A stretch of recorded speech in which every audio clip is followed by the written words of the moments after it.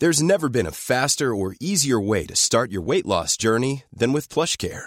PlushCare accepts most insurance plans and gives you online access to board-certified physicians who can prescribe FDA-approved weight loss medications like Wegovy and Zepbound for those who qualify. Take charge of your health and speak with a board-certified physician about a weight loss plan that's right for you. Get started today at plushcare.com/weight loss. That's plushcare.com/weight loss. plushcare.com/weight loss. Hold up. What was that? Boring. No flavor. That was as bad as those leftovers you ate all week. Keke Palmer here. And it's time to say hello to something fresh and guilt-free. Hello Fresh. Jazz up dinner with pecan-crusted chicken or garlic butter shrimp scampi. Now that's music to my mouth. Hello Fresh. Let's get this dinner party started. Discover all the delicious possibilities at hellofresh.com.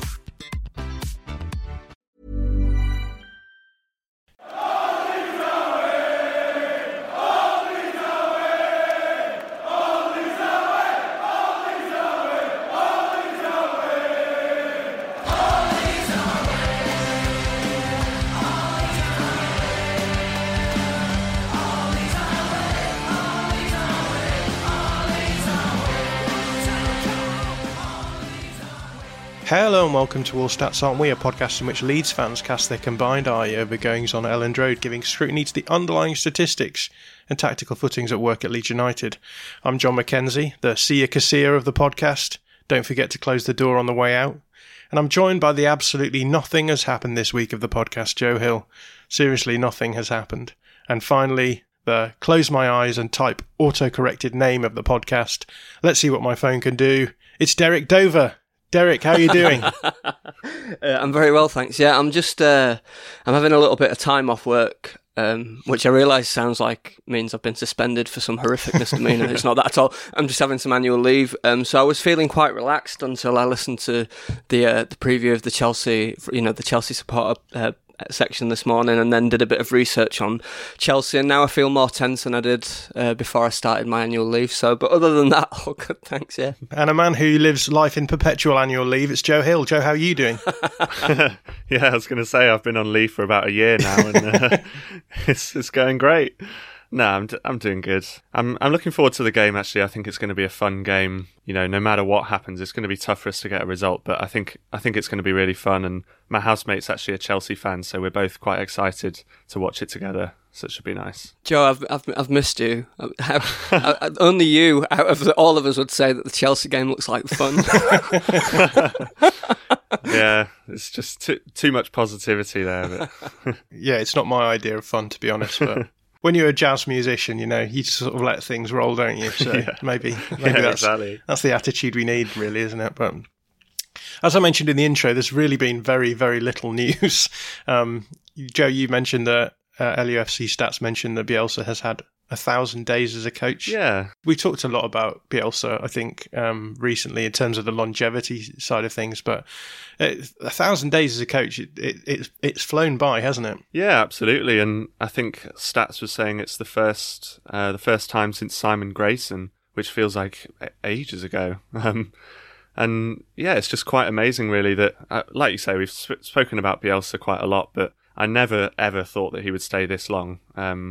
I thought it was going to be one season. I thought he was going in Spygate when that happened. So to have him stay for as long as Simon Grayson is amazing, really.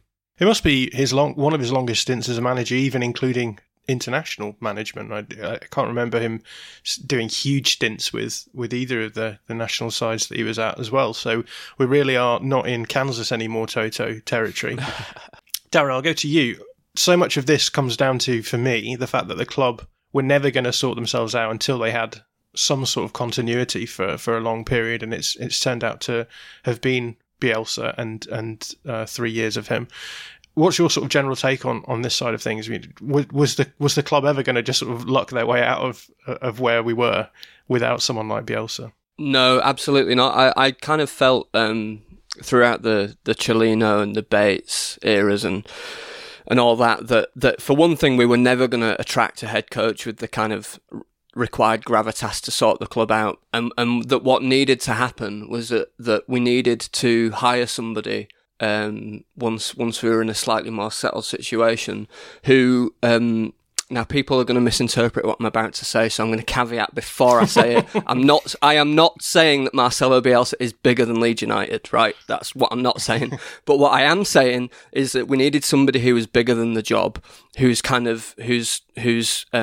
record, whose career, whose outlook was bigger than the set of circumstances that Leeds United found themselves in at the moment. And until we found that, we were never going to be able to get out of the spinning our wheels perpetually in mid-table in the Championship. So, you know, for me, is reinvigorated the entire club, is reinvigorated the entire outlook of the club, is reinvigorated the entire outlook of the fan base. He's got people interested again. You know, for me, I think we were just talking before about how long Joe and I and a couple of others had been involved in this podcast, and it's about a year. And I think I said on my very first appearance on the podcast that for me, what he'd done was he'd really reinvigorated a love that wasn't dormant, not by any stretch. I was still going to games, but it was a real fucking chore, and I really didn't enjoy it, and I didn't get anything out of it. And you know, there'd be loads of times when I'd be at the ground saying to my mate or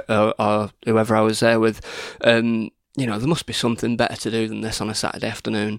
And you know, from the moment he walked through the door, and from the moment I saw the first home game versus Stoke, I've just completely been, you know, in a situation where I'm interested, where I'm engaged, where I'm enjoying what's happening. So it's just a complete transformation of the entire football club. Yeah, and I think there's a level of professionalism as well, isn't it? We were talking yesterday about that video that was going around. The video where Bielsa's talking about putting the gym in between the training ground and the changing rooms at Athletic Club in Bilbao. And we had a long conversation about whether or not he is over the top in certain respects, but I think that's what we needed. We needed someone who was going to just have a wholesale root and branch reinterpretation of what was going on at the club, and just have that attitude that, you know, there's better ways of doing this. You know, even though it might seem as though football is all about marginal gains,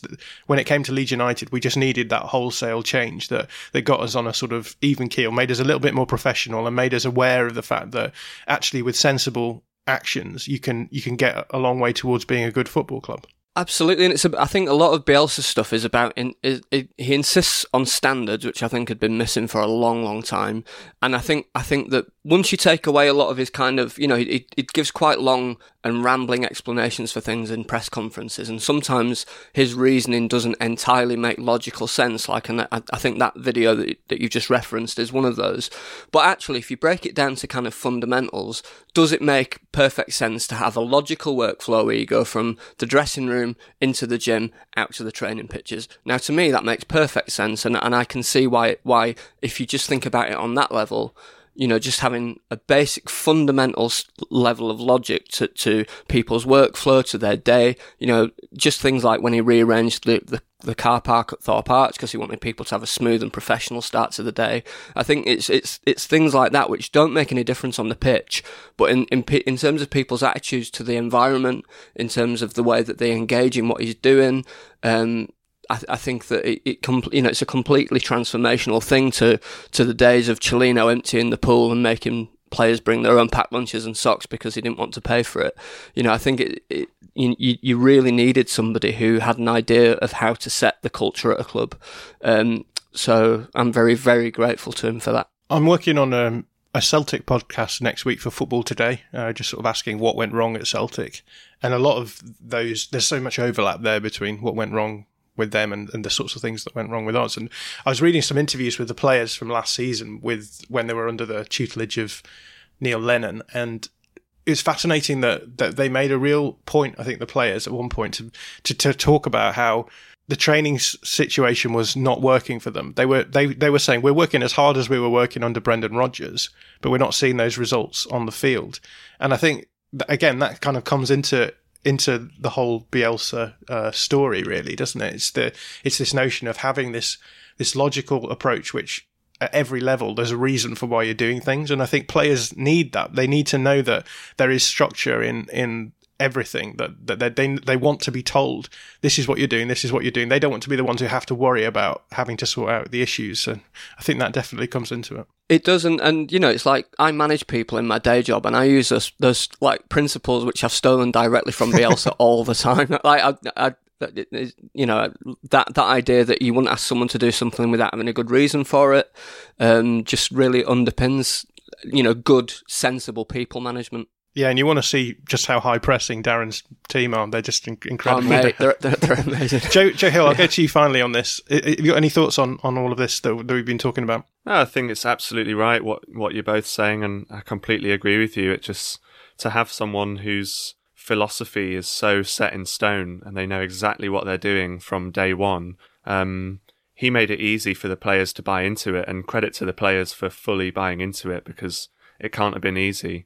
Like sometimes you forget that the hard work that the players are doing every single day, when you just rock up on a Saturday and see them play. But you know, they're going in for long shifts every day, pretty much, and they've really bought into Bielsa's philosophy entirely. And it's just great to have that sort of synergy between the players, the management, and the board for the first time that I can ever remember being a Leeds United fan. Yeah, for sure.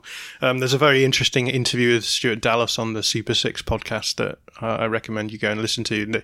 I think that's where you really start seeing the difference between Bielsa and everyone else. And Dallas talks about his wife being heavily pregnant during pre-season, and this is before the training ground is sorted out at Thorpe Arch, and the players were expected to basically move into the hotel next door to Thorpe Arch and do pretty much full 2-day slot. So you'd go in on the Monday, do a double session in the morning, go to the hotel, sleep, come back and do a double session in the afternoon, then stay over at the hotel, and then do the same the next day before being able to go home. And Dallas asked whether or not he could go and home in those breaks rather than going to the hotel, because his wife's obviously from Northern Ireland and doesn't have family over here, and the training staff were like, no, you can't do that. And, you know, I suppose that in certain senses there's a level of brutality to that, but on the other hand, it's that idea that starts coming through that you don't think other professional footballers will have as much, which is, if we're going to do this, we're going to do this properly. We're going to have no excuses for it not working out. And I think that is something that has just really bled through the team now, and you get a group of players now who are just totally dedicated to doing the things that they expected to do, and we see the results of that on the field on a weekend. So yeah, no complaints from me. But before we make this into a podcast entirely about Bielsa, I suppose we should talk about Chelsea. Before we do that, though, if you are listening to this on Thursday, the day that this episode comes out, then this evening we have a new show going out on our video feed, so on YouTube and on Periscope on our Twitter, called Orta's List. And this series is all about scouting. We're going to create our own version of the fabled list that Victor Orta has in one of his many notebooks, where he has potential talent in each position on the Leeds United team, so that he can bring players in if and when they're needed. So tonight we're going to be looking at left backs. I'm going to be joined by Josh Hobbs and also Joe Donahue of Leeds Live and Scouted Football, so that should be fun. That's going to go out live at 8 p.m, but don't worry if you've missed that. You can go back and watch it on our YouTube channel, or you can listen to it on the very same aggregator that podcast is coming out on. So there we are. So it's going to be on YouTube. That's why Hobbs is coming on. Yeah, well, yeah, exactly. This week I was lucky enough to speak to Ram Srinivas of Market Insights, who's also a Chelsea fan, and he had this to say about Chelsea. Well, Ram, hi, how are you doing?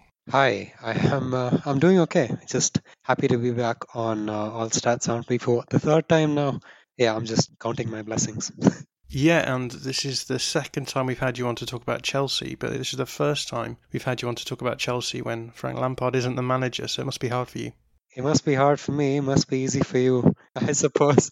I can see your face light up right now. But I was kind of slightly disconcerted by the way he left, but then I also came to realize in time that he came to Chelsea to serve a purpose, and then in a year that purpose had been served, and maybe it would have been okay for someone else with slightly more tactical nous and so on and so forth to take over, and that has happened. So I've come to terms with it. So yeah, it's okay. I just hope he goes back to the championship and rebuilds his managerial career properly. The last time we spoke was back in December before that 3-0 loss at Stamford Bridge. But it feels like we're having this conversation from scratch, really, because since then, Frank Lampard has gone, Thomas Tuchel has come in, and Chelsea are back in the top four. So Thomas Tuchel is a good development, yeah? Yeah, he is a good development. I was, a few games in, I was a little skeptical of people saying, "Oh, he's come in and done a really good job," and I suppose we'll come to that. But overall, it has been good. I must admit, we look good, and he makes our squad look better than it seemed to be earlier in the season. So yeah, I think overall, it's a very big net positive. You've mentioned there about the manner in which Lampard was let go, and I'm sure this comes down in some part to the fact that the irony of all this is that Lampard's reign wasn't actually as bad as maybe the league position made out that it was, certainly according to the underlying numbers. Has Thomas Tuchel made Chelsea better, or was Lampard the victim of that horrible word that analysts use, variance?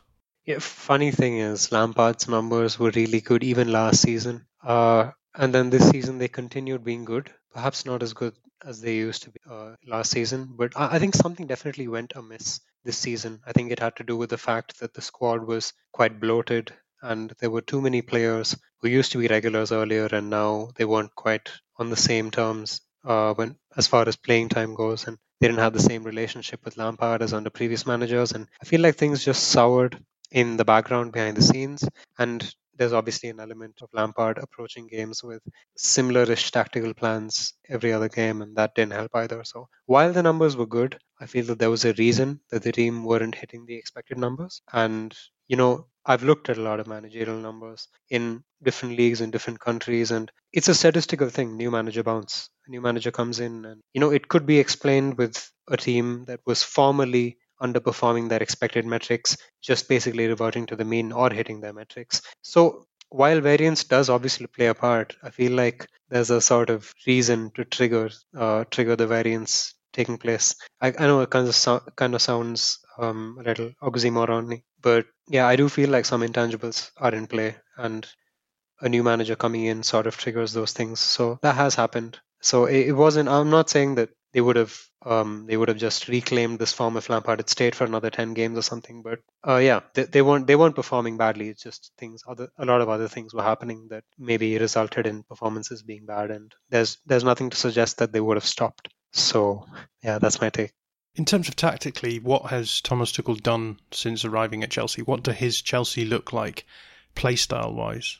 Oh well, I'd say the first major change is he's kind of settled on a 3-4-3. I say 3-4-3 because it could either be a 3-4-1-2, 3-4-2-1, depending on how you look at it. But that's been like the major shape-wise change. I mean, first game he came in and played Callum Hudson-Odoi as a wing back, but he was basically another winger. So I think that's been one change, the shape. The second change is he's tended to employ a more defensive possession-oriented approach. Whether that may have had to do with us playing more low to mid-ish block teams in his first 5 or 6 games, maybe. But I did observe that in his time at PSG and towards the end of his time at Dortmund, he did prefer his teams to have a lot more control of the game through possession, rather than the now stereotypical gegenpressing approach that people tend to associate with German managers, especially those coming out of Dortmund. So I think that has been another change. And finally, I think the thing that I feel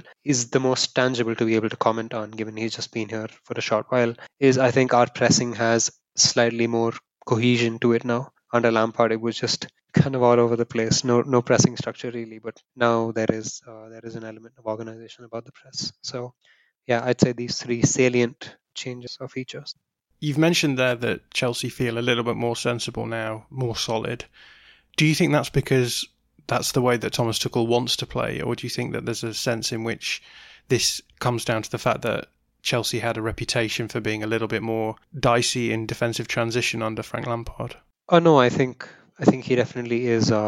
He definitely is better in defending against the transition. I think that that may be part of the reason why he's actually used Jorginho and Kovacic in midfield. I mean, he seems to prefer that midfield combination anyway. And it becomes much more of a question of allow these midfielders to control possession and guard against defensive transition, even though it's not among their strengths. I mean, it's definitely not among Jorginho's strengths to guard against defensive transition. But when they're restricted to more of their corridors of play and their responsibilities, in contrast to under Lampard, where it was a 4-3-3, so it was usually left to just one midfielder to guard against defensive transition. So that way, yeah, I suppose Tuchel has changed that and made us a little more solid. So obviously we have more of the ball, and now you have midfielders whose responsibilities against defensive transition are more clearly defined. So there is that.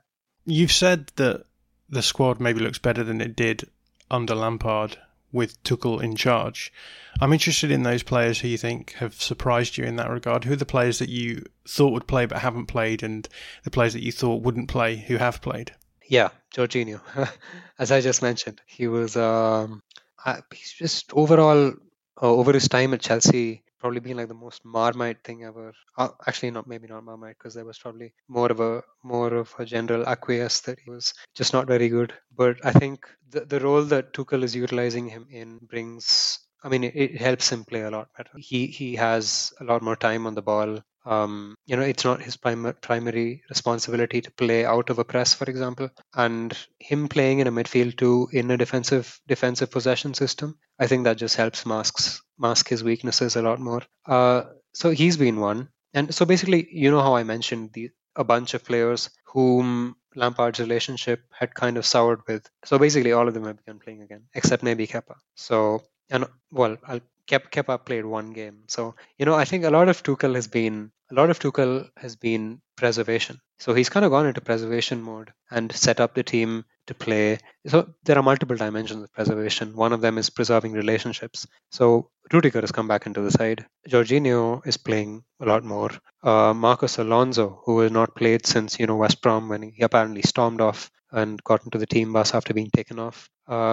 These three players have come in, and Giroud has been starting and playing a lot more. So, I've been kind of surprised by the fact that Alonso has come in, given he was almost completely in exile. But then maybe it also makes sense given he's best as a wing back and not a full back. So yeah, just to more narrow down on an answer to your question, I'd say Jorginho, Alonso, and a slightly more unexpected one would be Andreas Christensen, who has come in. And again, preservation is also about bringing the most out of the players that you have at disposal. So I mentioned how he's getting the most out of Jorginho and Alonso by playing them in their preferred positions. The same is happening with Andreas Christensen, who had the best spell of football in his life under Antonio Conte in the middle of a back three, right? 3-4-3. Similarly, at Borussia Mönchengladbach under Schubert, when he was in the middle of a back three. So he's come back into that position, and he's flying. To be honest, he's been really good in the last few games when he's been stepping in for Thiago Silva. So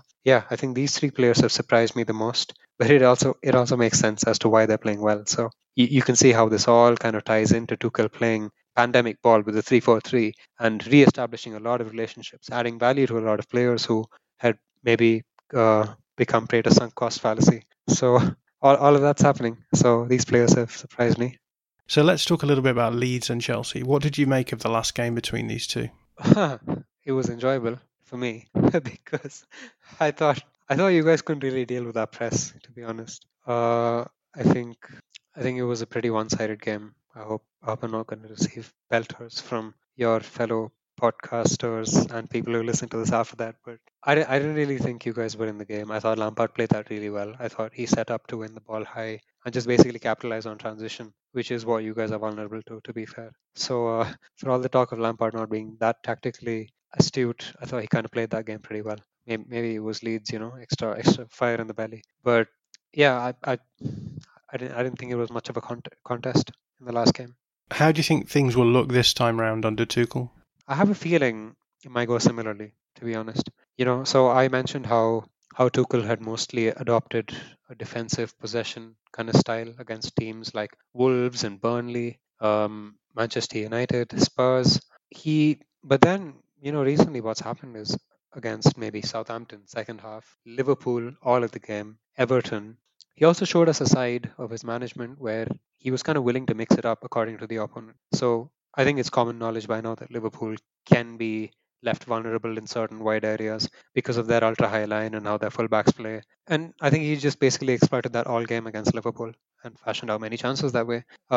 Similarly, Everton had a weakness on their right, and he expected a lot more man-to-man marking in the attacking midfield areas, or so he said, against Everton. So he kind of tweaked his game a little that way. Southampton started off with slightly more defensive possession, but then Chelsea began taking advantage of the space that Southampton left in behind when they started pressing more intensely in the second half. So, yeah, I don't think Tuchel is going to come into Leeds with an especially defensive possession-oriented mindset, given Leeds are Leeds. So I think he'd be wise to look at how Lampard set up against Leeds, and I think he will do that. And I think he'll kind of lead with his 4-man press and kind of basically look to do the same thing, which is try to win the ball back up high, not let you guys play out, and make a lot more runs in behind, in my opinion. So I think you should, despite the fact that Tuchel has changed things since coming in, I think you guys should maybe expect a slightly more similar game.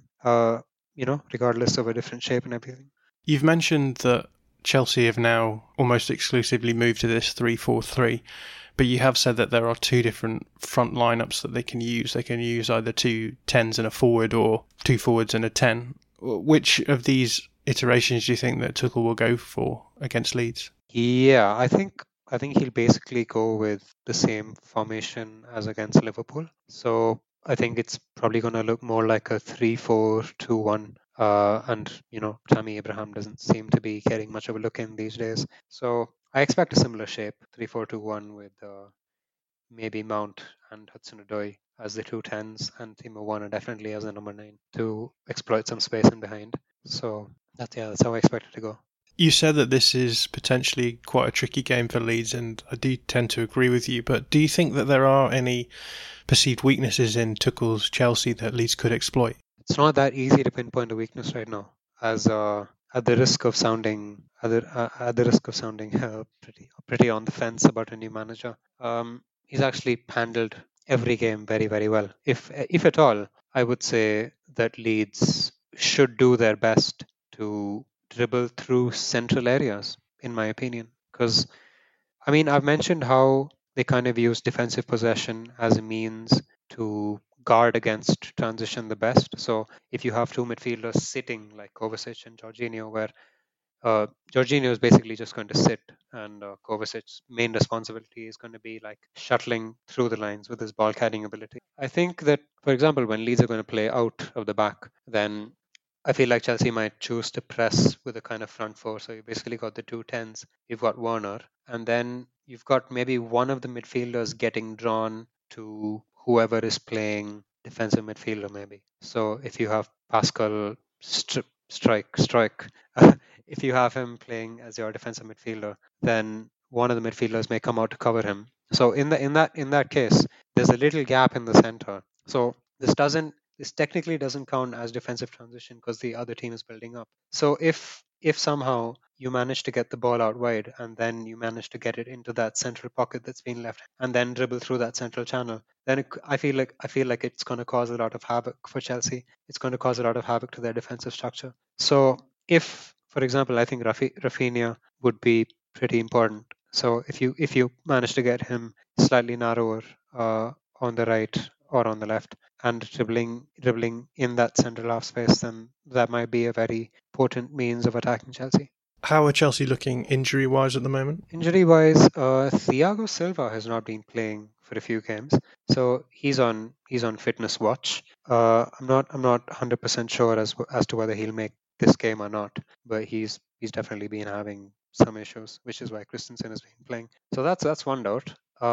Otherwise, everyone is fit outside of Tammy Abraham, who no one knows what's really happening with, because he had an ankle injury against Villa or Southampton.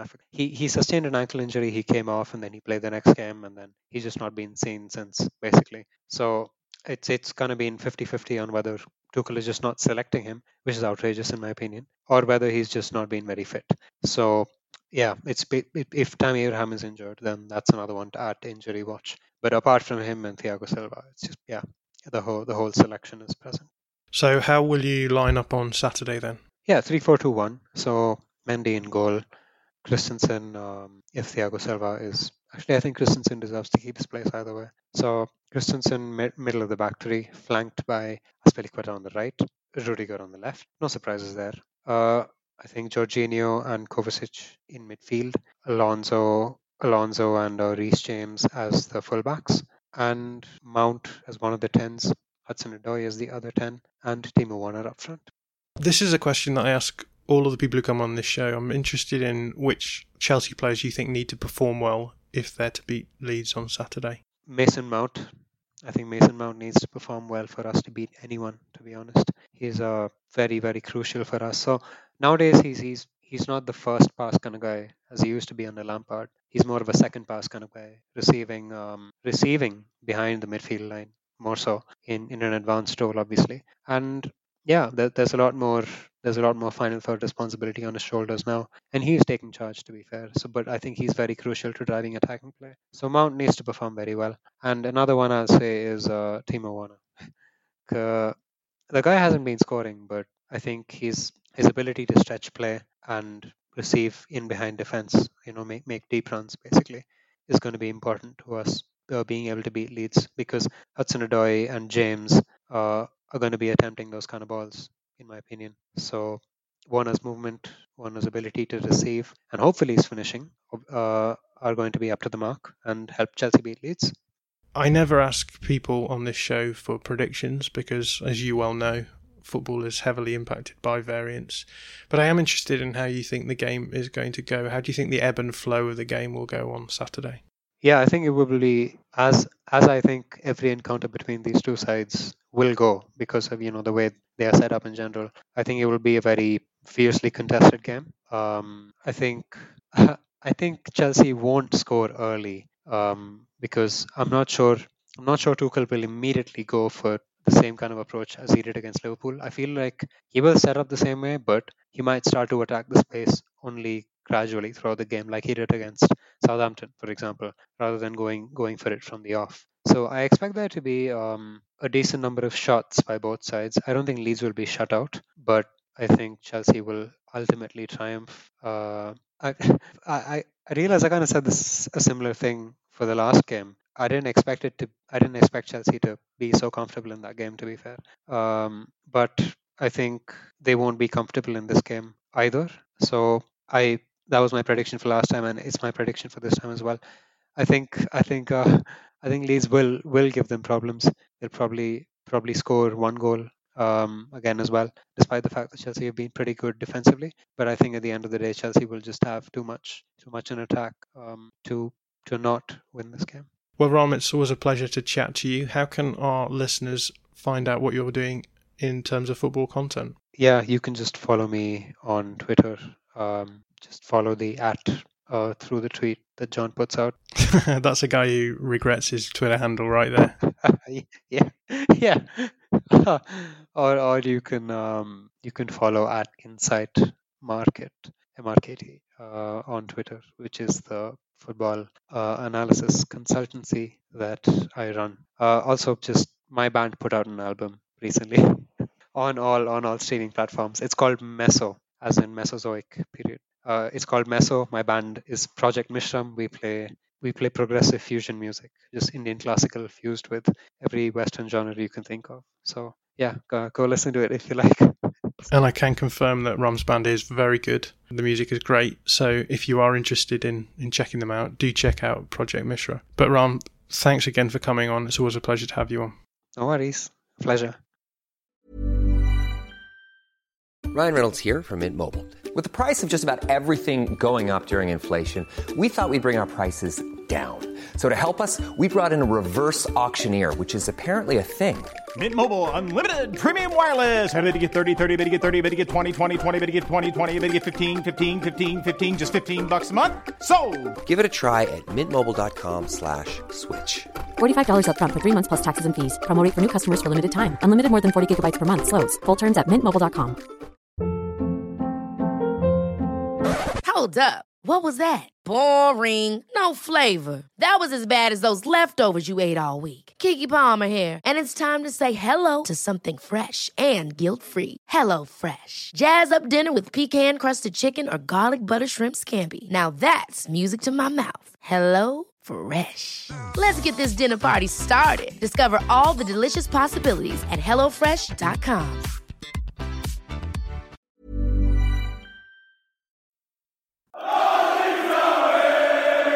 So that was Ram Srinivas of Market Insights. Joe, let's kick off with you. What sort of ideas were brought out in your listening to Ram? Yeah, well, it was a fantastic listen. I thought Ram was really clear and really gave me some more ideas about how Tuchel's team is going to play. The question that I just had coming out of the end of it was whether the game could benefit our two strikers. That's if we do go two up front, because we're coming up against a back three. That's kind of the assumption. We know that Robert's best position is probably a number 9. I think he would probably say the same thing. And I don't know about Rodrigo, but my guess is that he would also say that he's best as a 9. So I think out of the two of them, whichever one of them plays with Bamford, is going to get a really big chance to show what they're made of, because it's not often that we do get to play two strikers up front, and neither one of them seem to be able to displace Bamford when there's only one number 9. So I'm really looking forward to seeing a good performance from either one of those to really stake their claim and prove to Bielsa and prove to the fans that number 9 is where they need to be playing. Yeah, this is really interesting. I think we saw against Wolves most recently the 3-4-3 coming out, and I think that was probably one of the few examples where we've played the 4-4-2 with Tyler Roberts starting, and it felt to me a little bit more natural in terms of the pressing sequence, because Roberts could sort of sit behind Bamford in possession as an almost like a 10, but then obviously out of possession when the ball was in their defensive build-up, then he could push out and help Bamford in the pressing. I'll push this over to you, Darren. Which of the two do you expect to be started? I think that's a really good question, and I have to say I'm not entirely sure, because I mean, is Rodrigo ready for 90 minutes? Is Rodrigo ready for 90 minutes at the intensity at which he's likely going to have to press, given that Chelsea put a much higher value on possession than they necessarily used to do? I suspect that we'll see Tyler Roberts start and Rodrigo come on maybe at half-time or 60 minutes, because I think Tyler, for all that people give him pelters, and we've spoken about that before, I think that in terms of the press, I think he's more effective than Rodrigo. I think if he's able to play in a position where he can drop off from the 9 into the 10 position and pick up balls in space, I think there's a better chance of him influencing the game.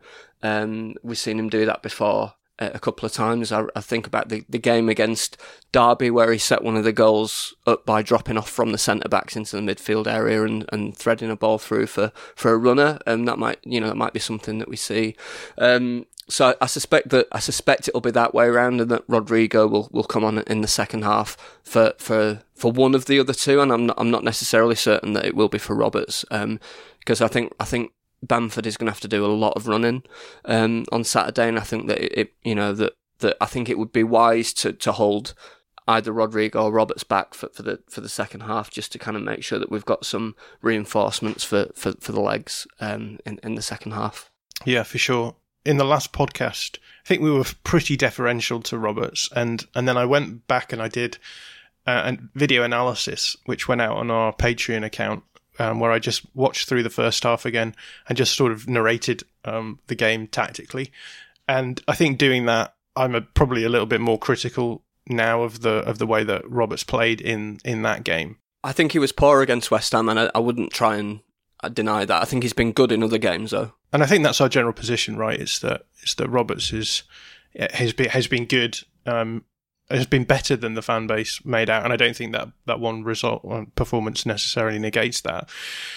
I do wonder whether or not, and this is something that I've toyed with the idea of putting out on, well, in terms of talking about it on the Patreon, but I wonder whether or not Roberts feels the pressure of having Rodrigo now fit and available, because there is definitely correlation between him looking a little bit more nervy on the ball in the last game, knowing that Rodrigo is on the bench and ready to come on and replace him. So I'm going to be fascinated to see if Roberts does start, whether or not he still looks to have that nervousness on the ball, in the sense that when you're playing and you know that there's no one really who's going to come in behind you, I suppose you don't feel the pressure of having to do everything correct, right? Whereas I have noticed that there's been certain times in his time under Bielsa where there hasn't been pressure, and I think he's played a little bit better when he's not had to worry about his place. So again, this is very speculative, it's anecdotal, but I wondered if either of you had any thoughts on that. I think it's entirely possible. I think when the club's record signing is kind of sat behind you waiting to take your place, I think that's bound to play into your thinking on some level. But I just also think that the West Ham game didn't really suit him, from the point of view that they defended in a very rigid way, which denied space, and Roberts tends to look good when there is space. So I think I'd need to see him play again with Rodrigo on the bench, and maybe over a period of time to kind of establish whether that's a pattern or whether it was just a coincidence of the tactical plan of the opposition. I agree with Darren in terms of the space thing. I think that Chelsea game is perhaps a bit set out perhaps a bit better for Roberts, in that he can receive the ball in between the two holding midfielders and the defenders. I'm picturing one of those balls that Llorente has proved that he can play, where it just splits whoever it's going to be, Kante and Jorginho, or Jorginho and Kovacic, and Roberts then receives it in that area, and then he can set up Bamford perhaps. I think I can just see that happening. I can just see there being a bit more space for Roberts between the lines. So I do agree that I think if it was up to me, I would start Roberts and then have Rodrigo on the bench. But also, I mean, in terms, just to go back to what we were saying a couple of minutes ago in terms of the pressure that Roberts may or may not feel, I think you have to use it in a positive way. I think you have to use it to spur you on. The fact that Rodrigo's sitting on the bench and you're actually displacing him, if he starts, that is, and you have to use that to sort of spur you on and inspire you rather than make you nervous. So yeah, fingers crossed if Roberts does play that he can have a good performance, because I think it will be really beneficial for him. Yeah, I do think it's going to be tough. I think that Chelsea are surprisingly quite conservative, I think, under Tuchel. Whether or not that's a long-term thing for Tuchel, or whether or not it's just something that he wants to start off with, getting the defence right, and then maybe translating a little bit more attacking flamboyancy into the team, I don't know. But just watching back a lot of what they do, they obviously play with a back three. They have two wing backs who can drop in either side, and then they have a double pivot who, when the outside centre back pushes across to press in wide areas, the ball near centre midfielder in the pivot will just drop in as well. And I think they do sit quite deep, and they sort of rely on the fact that they've got elite forwards. When you've got players like Mason Mount, Hakim Ziyech, Timo Werner, I guess even like players like Giroud, if you want to include them, Callum Hudson-Odoi, you can afford to be a little bit more conservative and know that as long as you can keep a clean sheet, you will have a good chance of creating chances that will give you a goal that will be enough to get the win. So I think that central area is going to be really congested for him. So I'm interested to see how we play against that. But as Ram said, there is a certain similarity between a lot of the teams that Chelsea have played so far, so we don't really know what it's going to look like against Leeds so much. I watched the Liverpool game back last night, the Chelsea-Liverpool game, because I figured, Liverpool, similar-ish style to us. Okay, we're not going to be giving them quite so much space to run into behind, but in terms of there'll be a higher press and we will look to be quite attacking, I thought it'd be quite similar. And to be honest, I think a lot was made of the Tuchel result against Liverpool, because they were just quite solid and they did just win the ball back, ping it into the space behind and see what happens, which isn't exactly rocket science. But I do think that this is going to be a really tricky game for Roberts. So you're saying Tuchel's the same as David Moyes, basically? Well, look, yeah, in some respects, there's a lot of similarities between West Ham and Chelsea, right, under Tuchel, insofar as they have those two holding midfielders who are there to sort of break down opposition play and then release their forwards quickly. So it's not going to be quite as, I don't think it's going to be quite as high and pressy as Chelsea were the first time around, but I do think it's going to be tricky to break them down. I mean, with Chelsea last time round, they did us because they were high and pressy. We didn't really get much of a chance to really go at them. But in this iteration of the game, I think we're getting the ball forward a little bit more, losing it, and then, you know, facing those quick turnovers. And Chelsea, with all the best intentions with respect to West Ham, are a better team than West Ham, so lots to be nervous about, I suppose. Let's go and talk about the structure though, because I think we're already going to start. We're already sort of touching on the structure. So we've said that Chelsea play in a 3-4-3, which means Leeds will counter that with a 4-4-2, which is why Joe was talking about Roberts and Rodrigo, the questions there. Darren, you've got questions about their forward structure and how that's going to cause us problems, right? Yeah, absolutely, because I was thinking about we haven't really faced this structure, I don't think, before, where you've got a kind of 9 and then two tens effectively sat behind, and I think that creates a massive headache for us in terms of who's going to pick up those 10s, whether we put the fullbacks on them, which probably pulls the fullbacks quite narrow and leaves a lot of space for Chelsea's wing-backs, or whether we push our fullbacks up onto their wing-backs and play effectively with a double pivot ourselves to pick up their 2 10s. So I think I was sort of wondering whether we'll see. Yeah, it will broadly look like a 4-4-2, I think, but I wonder whether in operation it might look more like a 4-2-2-2, so that you've got our front two picking up their back three, that maybe that our 2 wingers might come a bit more narrow to press the 8s, and whether we play a double pivot to pick up the 10s and push the fullbacks up onto their wing backs. But I think that leaves me concerned about the amount of space that will leave in behind for them to exploit. So yeah, it's just caused a real headache for me this morning, kind of trying to work out what our likely structure is going to look like. And I didn't come to any particular conclusion, but just thought it does present some really, really interesting problems that I thought it'd be interesting to talk about on here. Yeah, I mean, I've been on record talking about the defensive midfield position when we've had Phillips out, and that it's allowed us at certain times to just sort of go with 2 8s and know that if anyone drifts into that space behind, they're going to be tracked by a fullback. And I think, you know, we saw that with Wolves as well, right? Is it going to be the same sort of thing where they're going to have a sort of central striker and then the 2 10s are sort of going to float around behind? They're going to be tracked by the fullbacks, and then you track the midfield runners. But I can't really see, you know, Jorginho, Kovacic, Kante necessarily breaking into that space. So I would. My hunch is that we will probably go with push the defensive midfielder forward, leave that space in behind, and have the 2 wing backs tracking.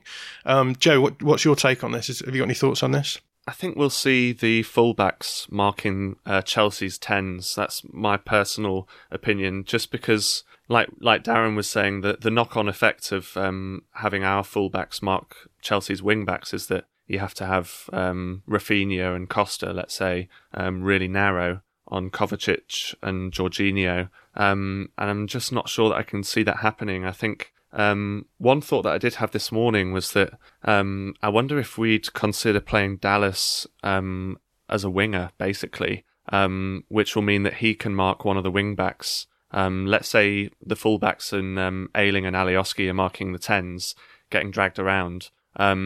I don't really trust Rafinha and Costa to be marking Alonso and James. I think that's too much of a mismatch. So I wondered if we'd see perhaps Dallas and Ayling both on the same side, and Dallas playing more of a out and out winger role, just for that defensive, so he can mark Alonso basically, which I don't think we've seen this season. And so it's quite a rogue shout from me, but I just wondered about that this morning. I suspect it will raise questions about whether or not Harrison will start as well. I think he will. I think he has to, because I think if you're going to entrust one of your wingers to pick up Reece James, or to get involved in that press, because our press is going to need to be super effective, then I think it has to be Harrison rather than Costa. So in terms of then the central midfield options, if we are, I mean, I just kind of think you have to play Dallas central in this game. So if you play Dallas and then I suppose Phillips against their 2 central midfielders, that leaves you with I suppose you've got to play Alioski as a left back Ayling as a right back, and then you've got your two defenders in, I guess, Llorente and Cooper, and then Rafinha on the right and Harrison on the left, or Rafinha on the left and Costa on the right, and then Bamford up front, and then someone behind. Right? Is that the best iteration? Yeah, but if we're saying that the fullbacks are likely to pick up the 10s, then that means you've got Alioski up against. It'll be Hudson-Odoi probably, or Ziyech. Yeah, and I'm not entirely certain that I feel comfortable with that. So I think, so whilst I broadly agree that we need Dallas in there for the control and for the way that he kind of, does his more zonal pressing and is more aware of space, I also think would be more comfortable with him at left back in some ways, which is just one of the multiple headaches that this Chelsea lineup presents. I wondered if we'd also see what I think we saw against Leicester, which is where Dallas and Alioski are both sort of playing left back. I mean, that's a consequence of the man marking, but I wonder if we'll see Dallas in midfield, but ready to cover Alioski or double up if both James and Hudson-Odoi, let's say, are attacking down that side. Then Dallas just shifts over into the left back position to help out. I think the reason why we probably won't do that, or at least if we do, I mean, the reason we did that against Leicester was so that we could get Harrison in the forward press. Now, if we did that, does that mean that we then drop whoever we've got in the forward press now, which is Rodrigo or Roberts, and then bring in Klich, and then have Klich and Phillips as the central midfield options? And again, I think that's an option, but I just think that Bielsa is going to want to try and get Rodrigo involved somehow. So I'm not sure about that one. I like that idea because I think Dallas is great at following a wide player into central spaces and then inverting in build-up phases. And I think Alioski's fine as a sort of wing back in that sort of situation. But I just don't think that I just can't see Bielsa bringing off either Roberts or Rodrigo and just being willing to just go with someone like Klich as the other central midfielder there. But I do think it's interesting because I think obviously Chelsea have got great central players, but I just don't see them really progressing the ball through those central players, carrying it through the centre of the field. So, I'm not completely wedded on the idea that we have to have Stuart Dallas in the middle. I would probably prefer him there just for a bit of sort of solidity and to make sure that whoever is in those two spots isn't just going to dominate the game in terms of sort of passing the ball around. One of the things I'm worried about, because I think this was one of the times when it was most brutally exposed last time, is the centre backs carrying the ball into the midfield area and pinging passes off and kind of beating our press that way. And I think that's the reason why I prefer Dallas there rather than anything to do with the midfielders necessarily. I think that will come down then to whether or not Thiago Silva plays, because I think of the many centre back options that Chelsea have, he's the one who's going to carry the ball, and he did it against us in the first fixture. So, but then I guess against that, who are their other options? So they'll have Rudiger, they'll have Christensen, Azpilicueta. They've got Zuma and Azpilicueta as well. I just don't really see any of those players really marauding. So for me, it will come down to whether or not Thiago Silva is played as I suspect maybe would be played ahead of Rudiger on the left and given that opportunity to just sort of push forward from that space. But I guess we'll see how that goes. And Tuchel hasn't been playing Thiago Silva for whatever reason. So as Ram said, there's maybe a sense in which he isn't going to be match fit. But all of those are fascinating questions. The thing we haven't really talked about, we've talked a lot about defending because obviously we'll have to defend. But we've not really talked that much about attacking, and I think this is where it comes down for me. I don't think that we're going to look truly horrendous in defending situations, partly because I think that Chelsea are quite conservative in that respect. I do think, however, that this is going to be one of those games where we just look completely toothless in attack because they are sitting deep.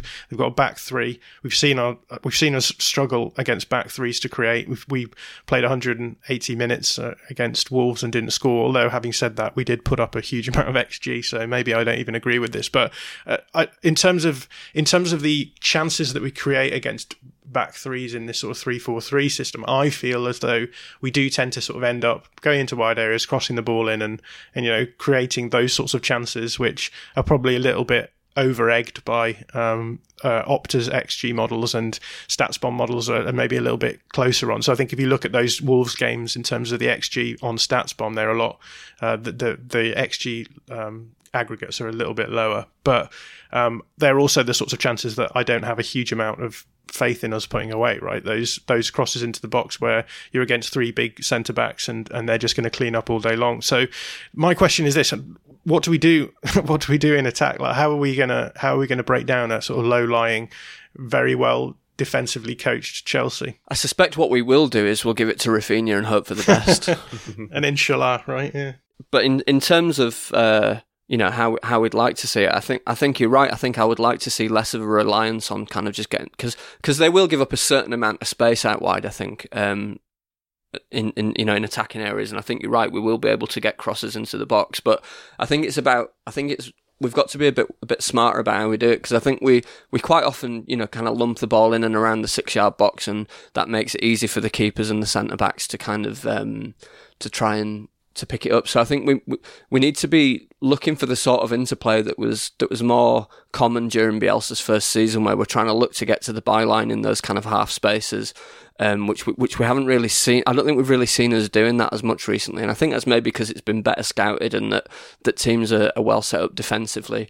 But I think we need to try and find some way to try and create a smaller number of better chances rather than just kind of lumping the ball in the box and kind of hoping for the best. Because we know that although Bamford's got a lot of strengths, I think that kind of necessarily getting on the end of crosses isn't one of them. So I think maybe trying to find a combination of late runners and trying to get into smarter areas, plus giving it to Rafinha and hope for the best, are going to be the ways forward.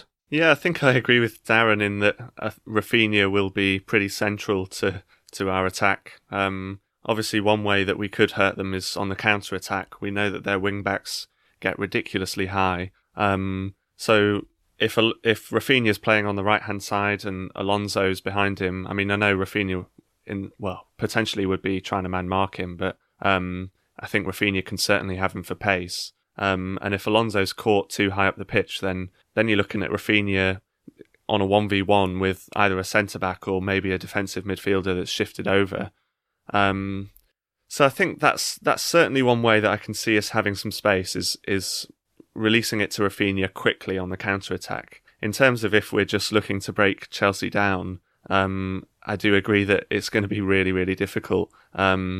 And I think it's going to need to be moving the ball around, getting our fullbacks involved in the play. So whether that's Dallas and Ayling or Alioski and Ayling, I think they're going to need to get involved in the build-up play and just lots of little 1-2s to try and shift them out of position. If we can shift those three centre-backs out of position, maybe Bamford dropping wide, something like that, just to make things a bit uncomfortable for them. But yeah, I think we're going to really struggle apart from on the counter-attack, basically.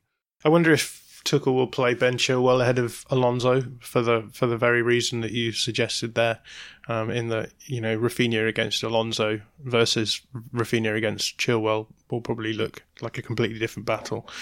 Right, let's start talking about then who we're worried about on the Chelsea team. Let's try and limit this to a couple of players.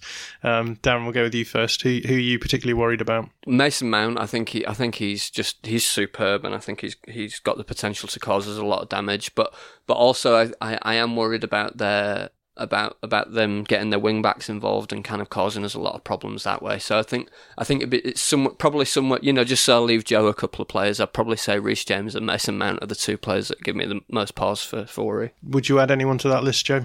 Yeah, we've just spoken about him, but I'll add Alonso as well. The thing that my housemate likes to say is that Alonso is absolutely terrible in a back four, but as a wing back, he's really, really good.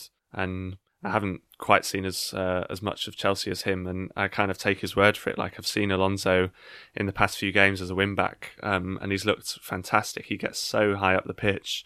I mean, obviously he's taking huge risks. Like we say, there could be a lot of space in behind him, but if he does play, I think that will worry me, just having his threat on the left-hand side paired with whoever's also on that side, maybe Werner, maybe Hudson-Odoi. I think that's going to be really difficult to control.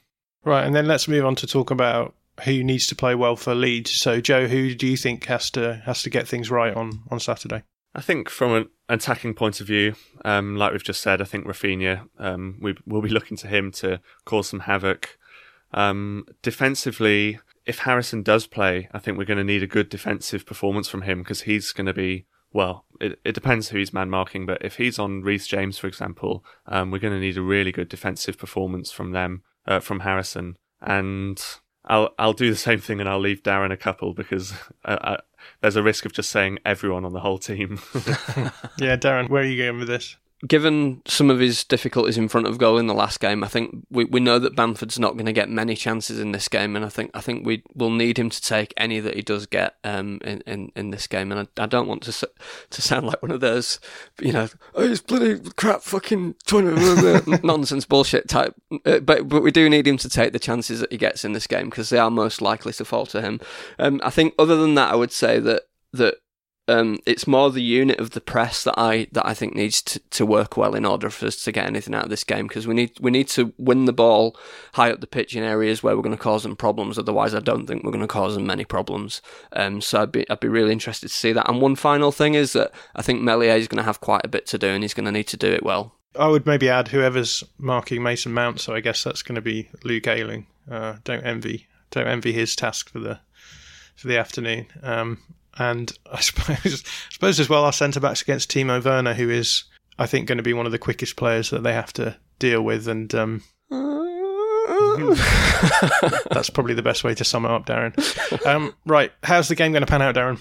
I think we'll look good for quite a bit of it. I think we might cause them a few problems early on, but I think just much like last time, I think gradually as the game goes on, they'll get a stranglehold on the game. And I kind of view Chelsea as, because I've long been of the view that I think they've got the best playing staff in the division, and that I thought their only weakness was in the dugout.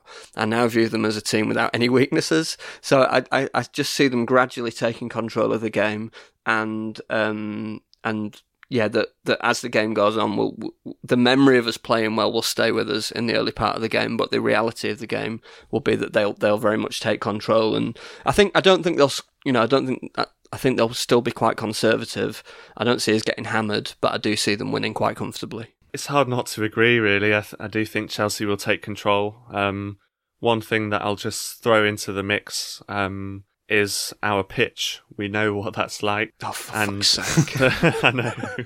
But I'm going to spin it in a positive way and say that Leeds are at least used to the disaster of our pitch. And Chelsea obviously haven't been to Ellen Road this season. Maybe that's going to be a small factor in that they might not feel they can play their usual football, and at least Leeds are used to it. So if we can somehow use that to our advantage, and I think we'll need a bit of luck, but maybe we could get a result, maybe we could get a point, but it's hard not to see Chelsea controlling this one. Well, that'll be fun, won't it, Joe? I know, watching with my housemate, it's going to be a nightmare. So there you have it. That's the All Stats Aren't We Chelsea preview out of the way. If you like what we do, then you're in luck. There's plenty of ways that you can listen to more stuff that we do. Again, I'll just reiterate that tonight, 8 p.m. on Thursday, is the day when the first episode of Orta's List goes out, a scouting series that we are running here for the next few weeks. That will be up on our YouTube, and it will be out on Periscope through our Twitter account as well. If you have missed that live show, then you can go back and listen to it on the very podcast aggregator that you're listening to this podcast on, or you can go across to our YouTube and watch the video of it. And there will be lots of visual elements to this show, so it might be worth watching on YouTube. Other than that, you can also go across to our Patreon channel, where we have bonus video analyses and podcasts over there.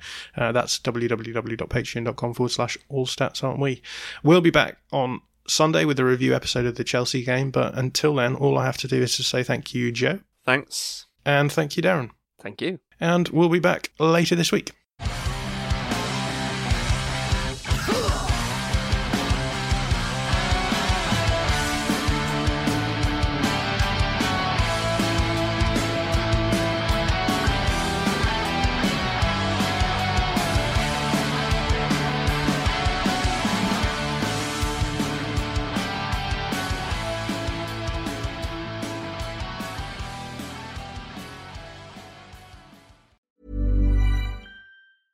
Ever catch yourself eating the same flavorless dinner 3 days in a row? Dreaming of something better? Well, HelloFresh is your guilt-free dream come true, baby. It's me, Keke Palmer. Let's wake up those taste buds with hot, juicy pecan-crusted chicken or garlic butter shrimp scampi. Hello Fresh. Stop dreaming of all the delicious possibilities and dig in at HelloFresh.com. Let's get this dinner party started.